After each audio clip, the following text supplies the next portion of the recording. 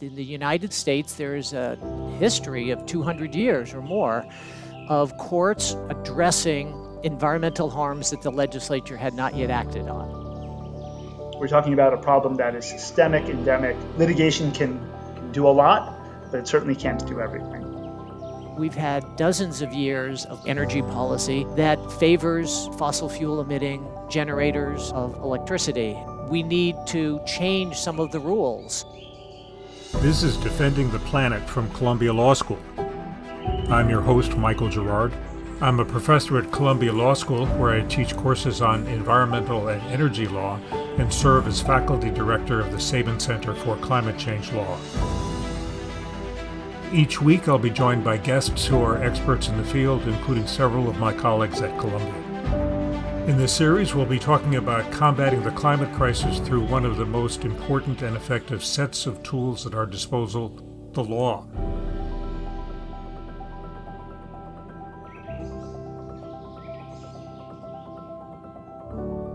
Royal Dutch Shell, one of the world's largest oil and gas conglomerates, announced earlier this year that it would drastically reduce the carbon intensity of its products by 20% by 2030 and by a full 100% by 2050. But in May, in a landmark ruling, a Dutch court told Shell that its target must be significantly higher, a 45% reduction in actual CO2 emissions by 2030 all along its supply chain, not just its own operations. This was the first court to hold a company, rather than a government, accountable for its impact on the climate. Just about everyone agrees that Congress and the parliaments of other nations should take the lead in adopting policies that will drive down greenhouse gas emissions. But Congress has not passed any broad laws on climate change, and the laws adopted in other nations are uniformly too weak.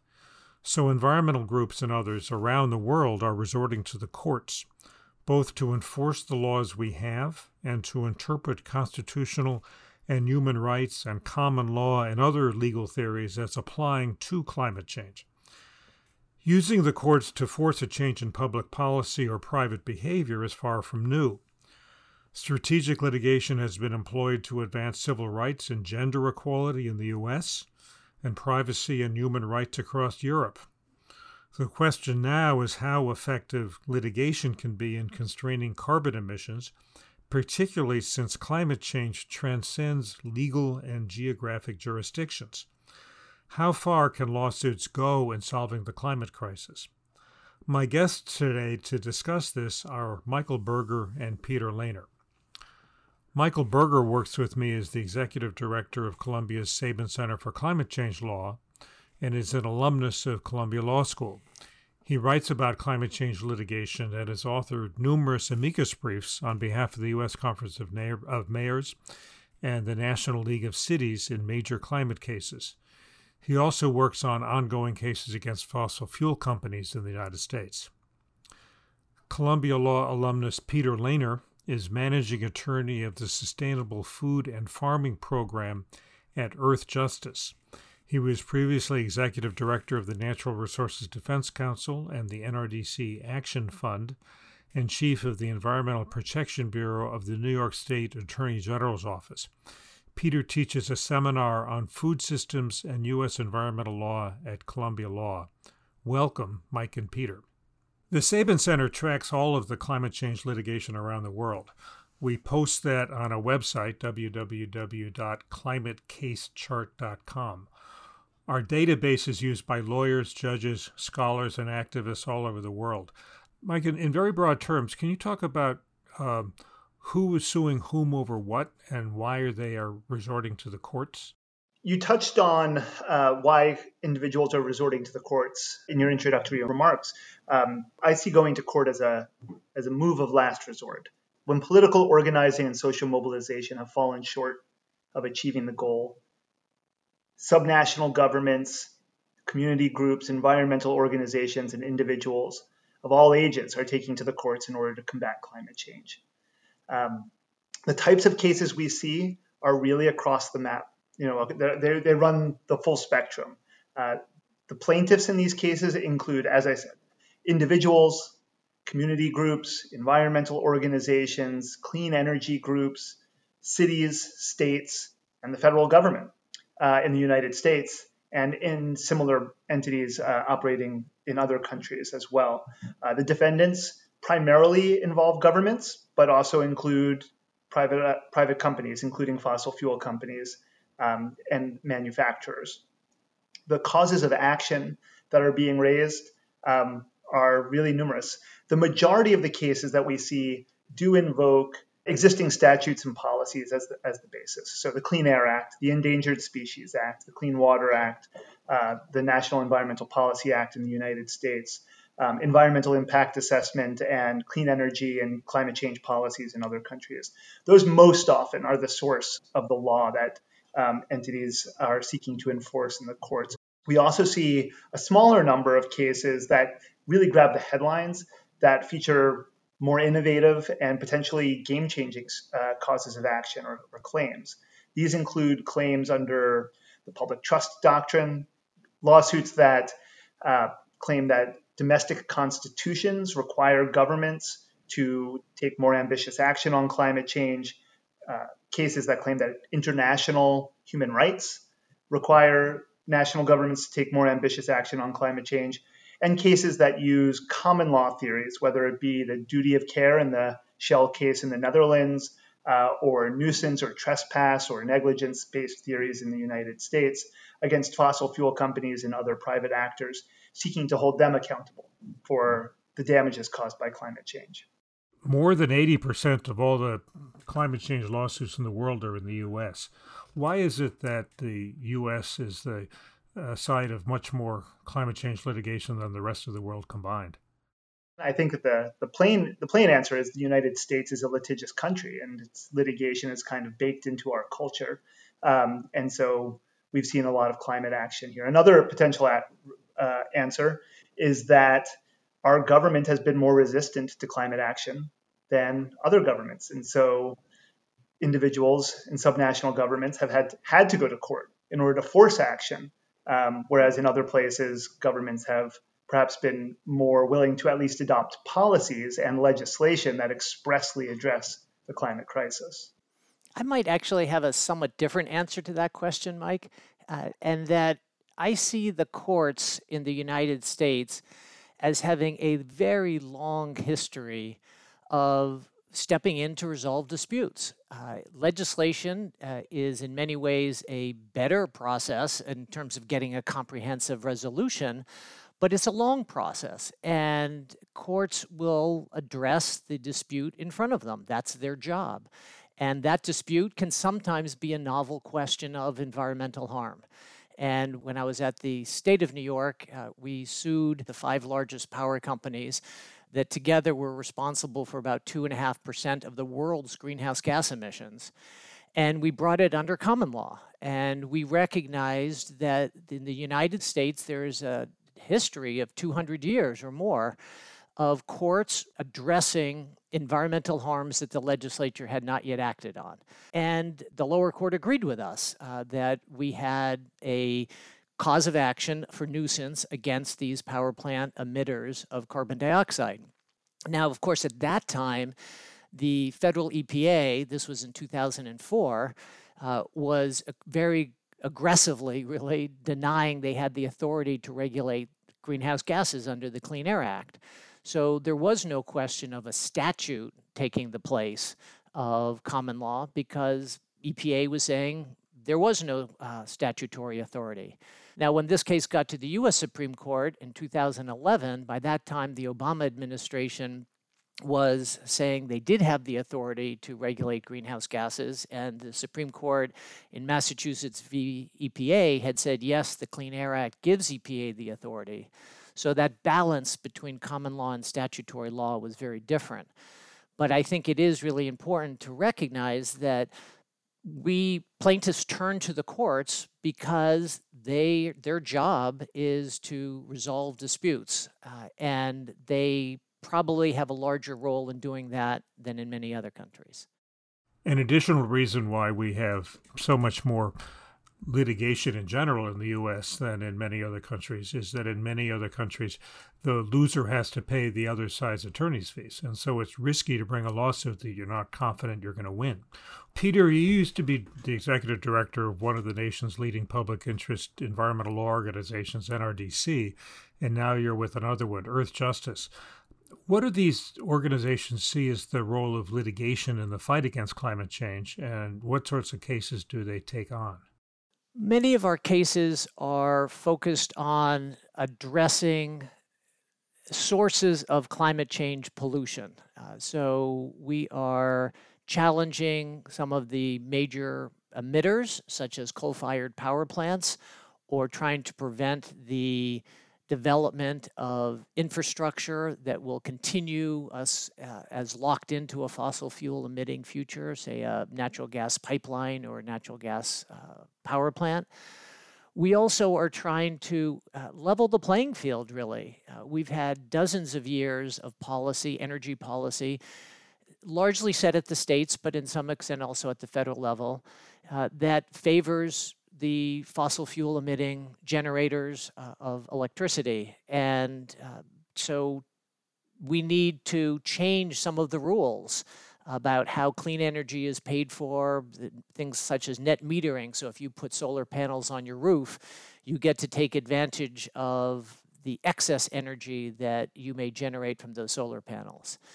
We also look at opportunities to reduce fossil fuel pollution from the demand side, which is to say energy efficiency, whether it be of vehicles or buildings or of appliances that are inside the buildings.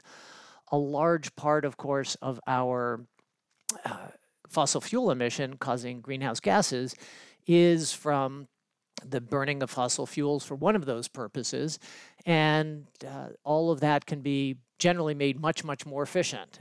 And even though there's often tremendous cost savings to consumers for this, the market doesn't necessarily get there on its own, which is why Congress has established the requirement for very aggressive energy efficiency standards, but those often need to be enforced in court.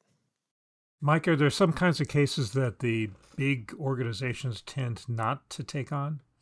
Every pathway to net zero greenhouse gas emissions by mid-century involves a scale and pace of building out utility scale renewable energy facilities that is really quite simply mind-boggling. We're talking about building today's largest solar field every day for the next 30 years in order to achieve this goal. Now, what that means, practically speaking, is that these large wind farms and solar farms have to go somewhere. Local siting battles are inevitable when trying to locate large infrastructure. People don't want large industrial facilities in their backyard. Traditionally, or at least to date, we haven't seen a lot of litigation involvement from the big green groups on this particular front. We at the Sabin Center have started to try and fill that gap through our Renewable Energy Legal Defense Initiative, which does provide legal representation to individuals and to organizations that are interested in weighing in administrative proceedings and in litigation in favor of siting large-scale renewable energy facilities. But the prospect of each individual facility having to obtain its permits and go through litigation it will make the task of achieving our deep decarbonization goals almost impossible. The need for finding win-win solutions, for coherent planning, for looking at things regionally, if not nationally, is evident. There just needs to be something more coherent that operates at a larger scale if we're going to achieve this particular goal. So I do think that litigation is inevitable, but the real work to be done here is in finding the most efficient way to address as many of these facilities at once as we can. So, Peter, you were involved in one of the very first cases about climate change. Can you tell us about that? That was the Connecticut versus American Electric Power case. Actually, I was talking about the Los Angeles. Sure. One of the very earliest cases in climate change was the city of Los Angeles against the National Highway Traffic Safety Administration, brought in 1989, I think. And we, the city of New York, as well as some states, as well as NRDC, were challenging President Reagan's rollback of fuel economy standards. We argued both about local air quality impacts of weakening the air quality, the fuel economy standards, and also the climate change impacts. And at that time, the science was actually pretty new in a sense, but still the court recognized that that climate change does state a cognizable claim. Now, we lost on the merits because the agency was saying they were going to consider these issues, so we didn't win in our NEPA claim. But I think it is important to recognize that climate change has been in the courts for now almost, almost 35 years. Peter talked about the Connecticut versus American Electric Power case, where the Supreme Court in 2011 said that the fact that there is the Clean Air Act means that the federal court should not be using federal common law to resolve these cases. And that was for an injunction. Several years went by and there were no lawsuits. The second round of cases began in 2017 when Trump was in office and the federal government was again doing nothing about climate change. And that also played a role in why these cases were brought. Mike, can you say a word about the role of the Supreme Court in these cases? The Ninth Circuit Court of Appeals has remanded a case brought by the city of Oakland and another case brought by the city of San Francisco to state court. And in that decision, it rejected the theory put forward by the defendant fossil fuel companies that these nuisance lawsuits are really federal and ought to be heard in federal court as a result, and instead said that they are properly state causes of action and properly heard in state court.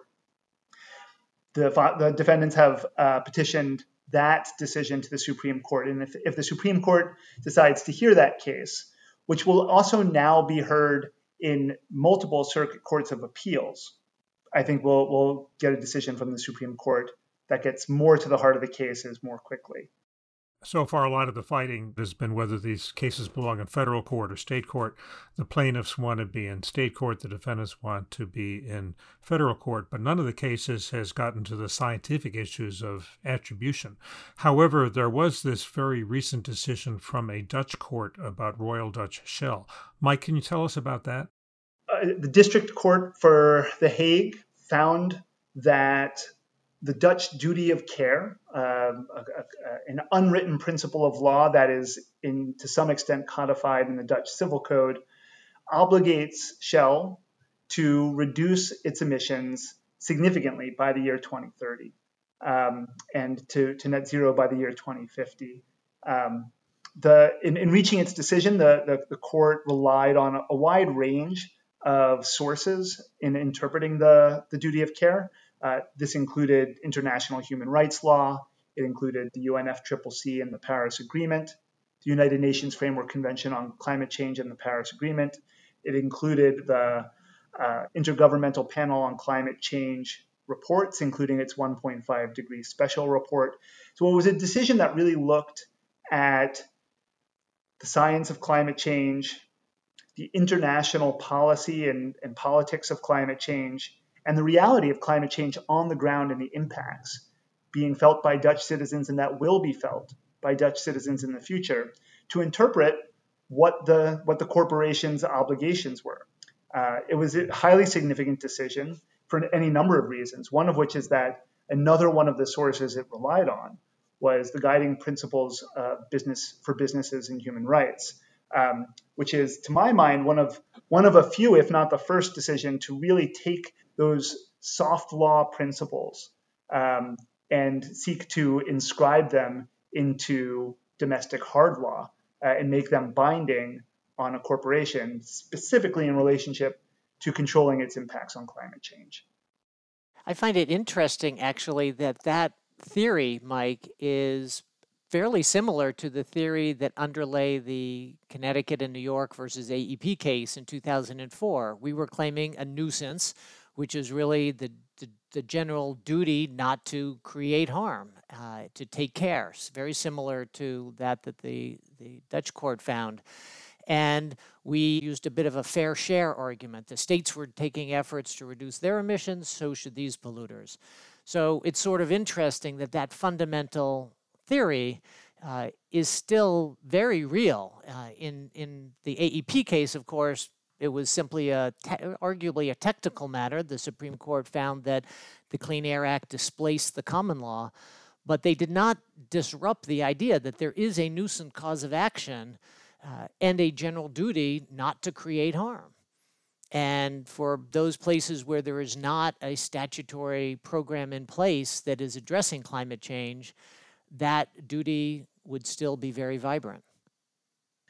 An interesting aspect of the Shell decision, consistent with that, with what Peter is referring to, the court also expressly addressed the question of, or the fact that Shell's reducing its Scope 1, Scope 2, and Scope 3 emissions, the emissions associated not only with its direct operations, but with the ultimate combustion of its fossil fuels, will do very little, if almost nothing at all, to actually address the climate crisis because of a variety of factors, including global markets for oil and gas, and the sheer number of contributors to the climate pollution problem. But the court said that that doesn't mean that this company gets off the hook just because its impact will be limited. And in fact, the court said that those other companies will have their own obligations to follow. So this Dutch decision was by a single trial-level judge, and Shell has indicated that it'll appeal. But it comes from the same trial court that issued a decision in a case called Urgenda, which was ultimately affirmed by the Dutch Supreme Court. And that was an extremely important decision. Mike, can you tell us a little bit about that one? Well, the Dutch, the Urgenda decision is one of a handful of cases from courts around the world, not in the United States, but in other countries, where high courts have found that the national government has an obligation under national constitution or under some other source of law to increase the ambition of its climate action. We have seen decisions now in the Netherlands, in Germany, in Colombia, in India, in Pakistan, and in other places where courts have shown themselves willing to hold governments accountable to their own climate commitments, as well as to climate science and what climate science demands. In the United States, have there been attempts to try to get decisions that have the kind of broad impact across the entire economy, similar to what the Dutch and the German and the other cases have done? The Juliana case, which is, I think, probably familiar to many of the listeners of this podcast, is the closest example we have, and in fact is very similar in its theory. In the Juliana case, youth plaintiffs filed a lawsuit against the United States government, alleging that the government had violated their substantive due process right to a stable climate system, and had also violated its own obligation under the public trust doctrine to preserve and protect natural resources for future generations in the ways in which it both failed to adequately regulate greenhouse gas emissions and in its active decisions in, for instance, leasing public lands for fossil fuel development. That lawsuit has had kind of an epic journey through the courts. The most recent decision being a decision by the Ninth Circuit Court of Appeals, which dismissed the case on standing grounds. And what's important to me in thinking about Juliana and the Ninth Circuit's decision, the Ninth Circuit did not do away with the constitutional claim or the public trust claim. The plaintiffs in the Juliana case sought a court order to the U.S. government to create a climate drawdown plan. That is, a plan from the United States government to reduce global greenhouse gas concentrations to a level consistent with pre-industrial levels.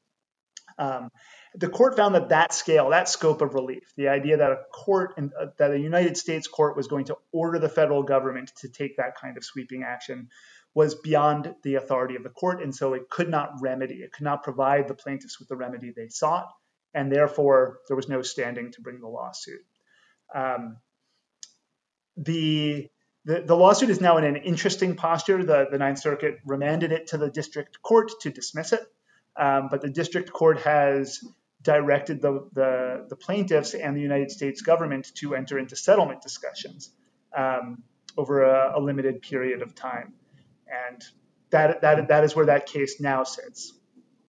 So the Ninth Circuit, in dismissing the Juliana case, agreed that climate change is happening, that it's mostly caused by humans, and that it is a crisis that really poses an existential threat. They didn't disagree with any of that.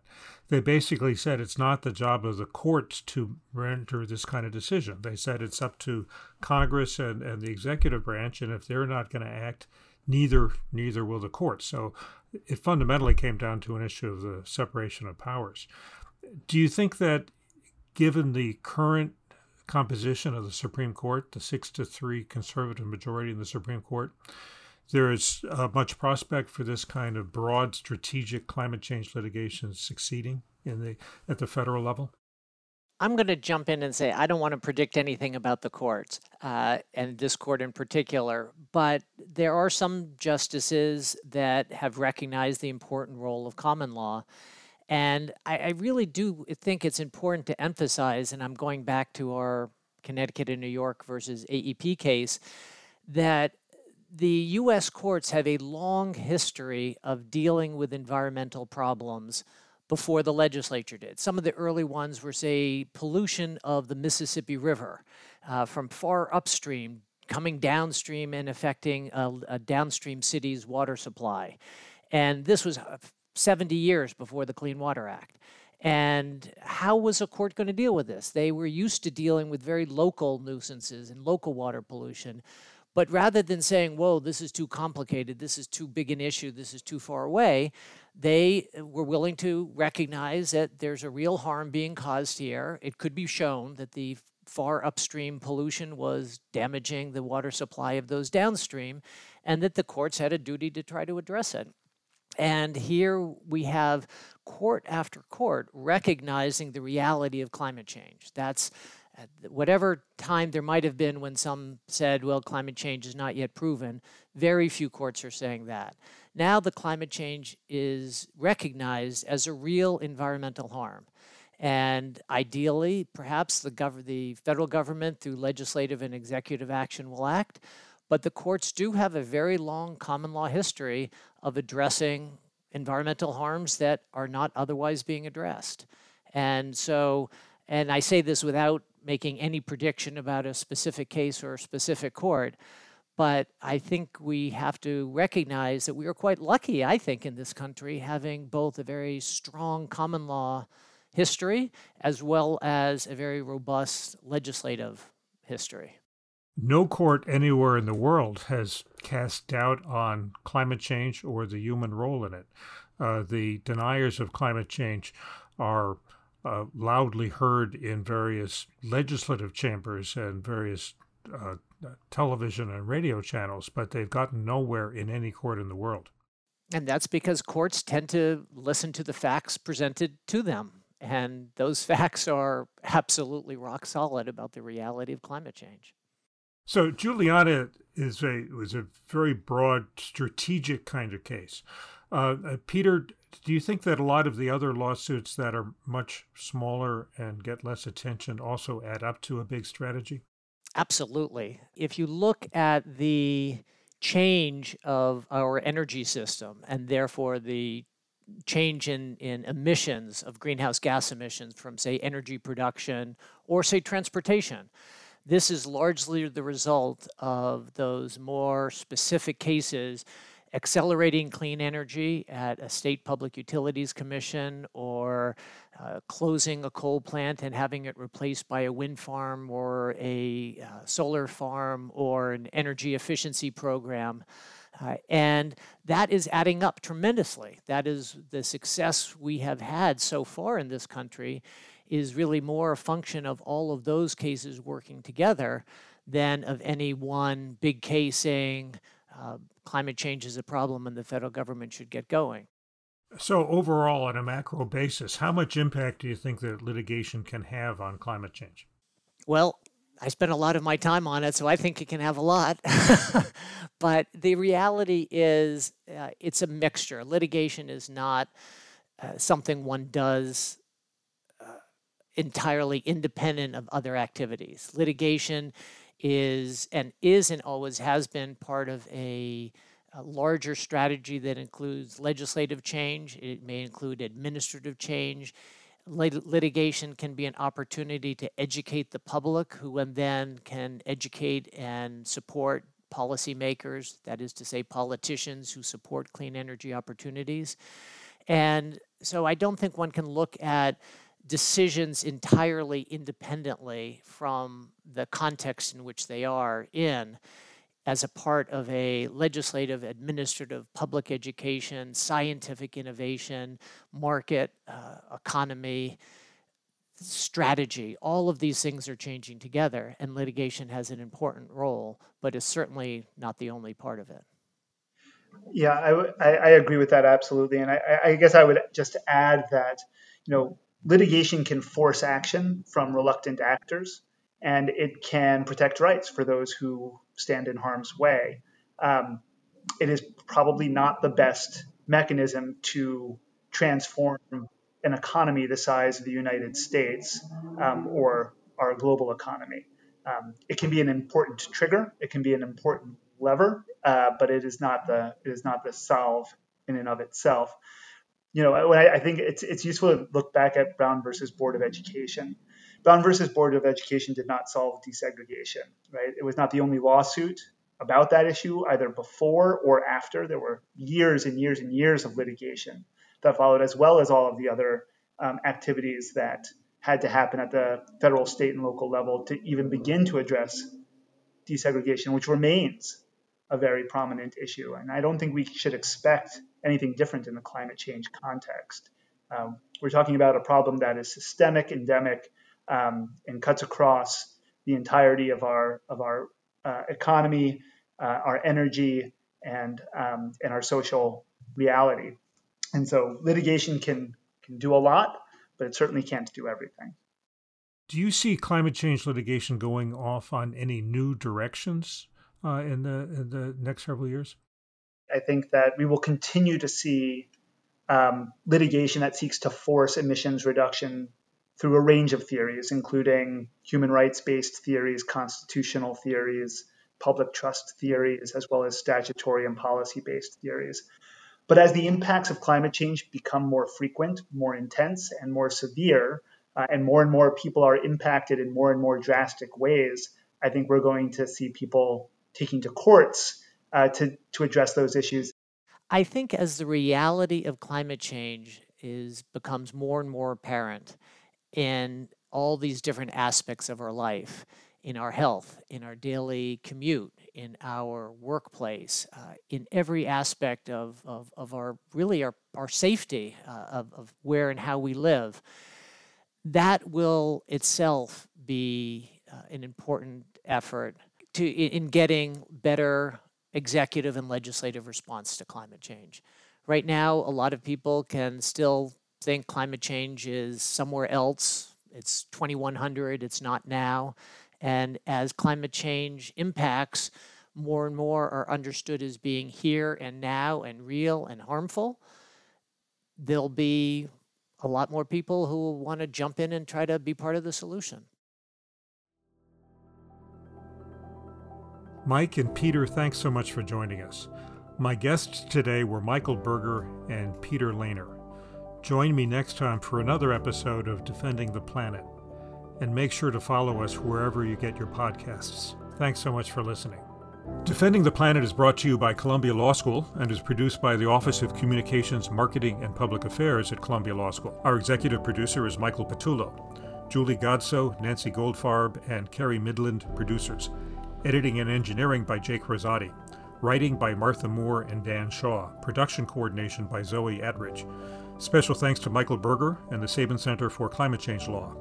If you like what you hear, please leave us a review on your podcast platform. The more reviews we have, the more people will get to listen.